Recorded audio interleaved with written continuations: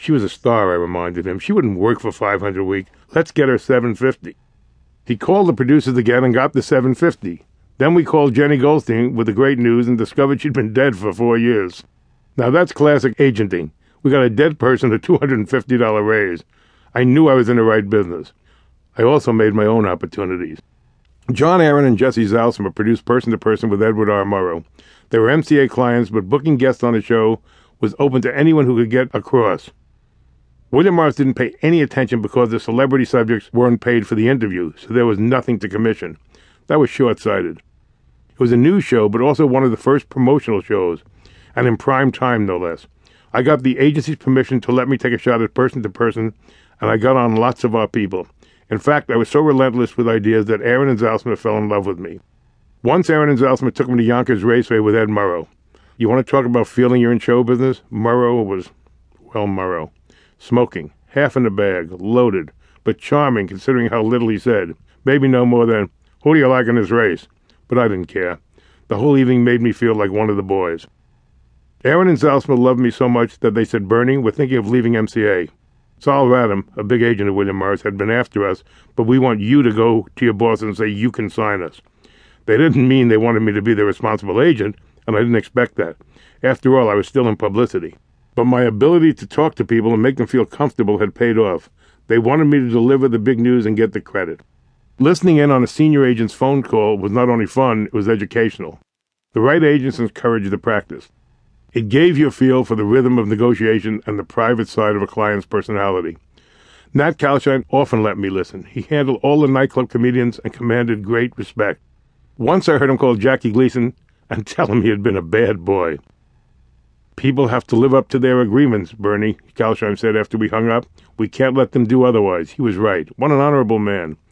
But all I heard was the word "we." Kalshine was also a strange guy. He was about 5'7", tall for a William Morris man, with a full head of gray hair. Always wore a suit and tie. Always immaculate. Even his desk was immaculate, maybe too immaculate.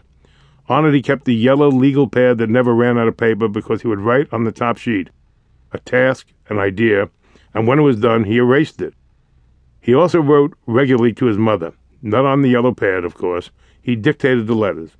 While his secretary scribbled, Kalshine would look out his office window and say, "The Coca-Cola sign said it's 73 degrees here. I hope it's warm in Chicago." Then he signed a letter, "Your loving son, Nat Kalshine." Nat's brother, Harry Kalshine, had bushy gray hair and looked like a crazy professor. He was creative and eccentric and probably the agent's greatest talent finder. He had such good contacts all over the country that Colonel Parker called him when he found Presley. One day in January '56, Harry Kalshine called me in and said, he had a squeaky voice, "Saturday night, Elvis Presley is doing stage show. Would you go and take care of him?"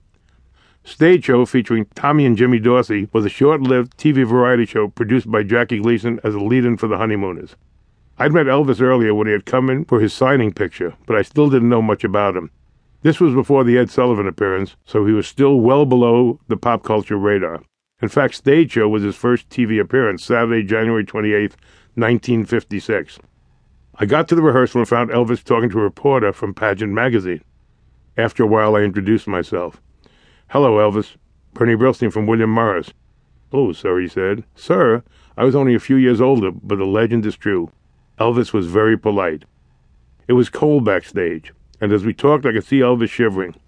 After a few minutes, I excused myself and ran across the street to a haberdashery and bought him a sweater. I gave it to Elvis, and he loved it. The pageant photographer took a few pictures of him holding the gift. I still have that photo on my office wall.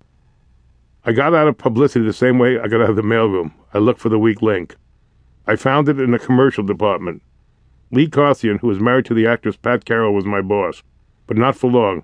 When he got fired, visualization again, I took his place. Putting clients in commercials wasn't the same as booking talent at the nightclubs or on television, but since it was a new department, I felt I had my own little business inside William Morris. I decided to make the most of it.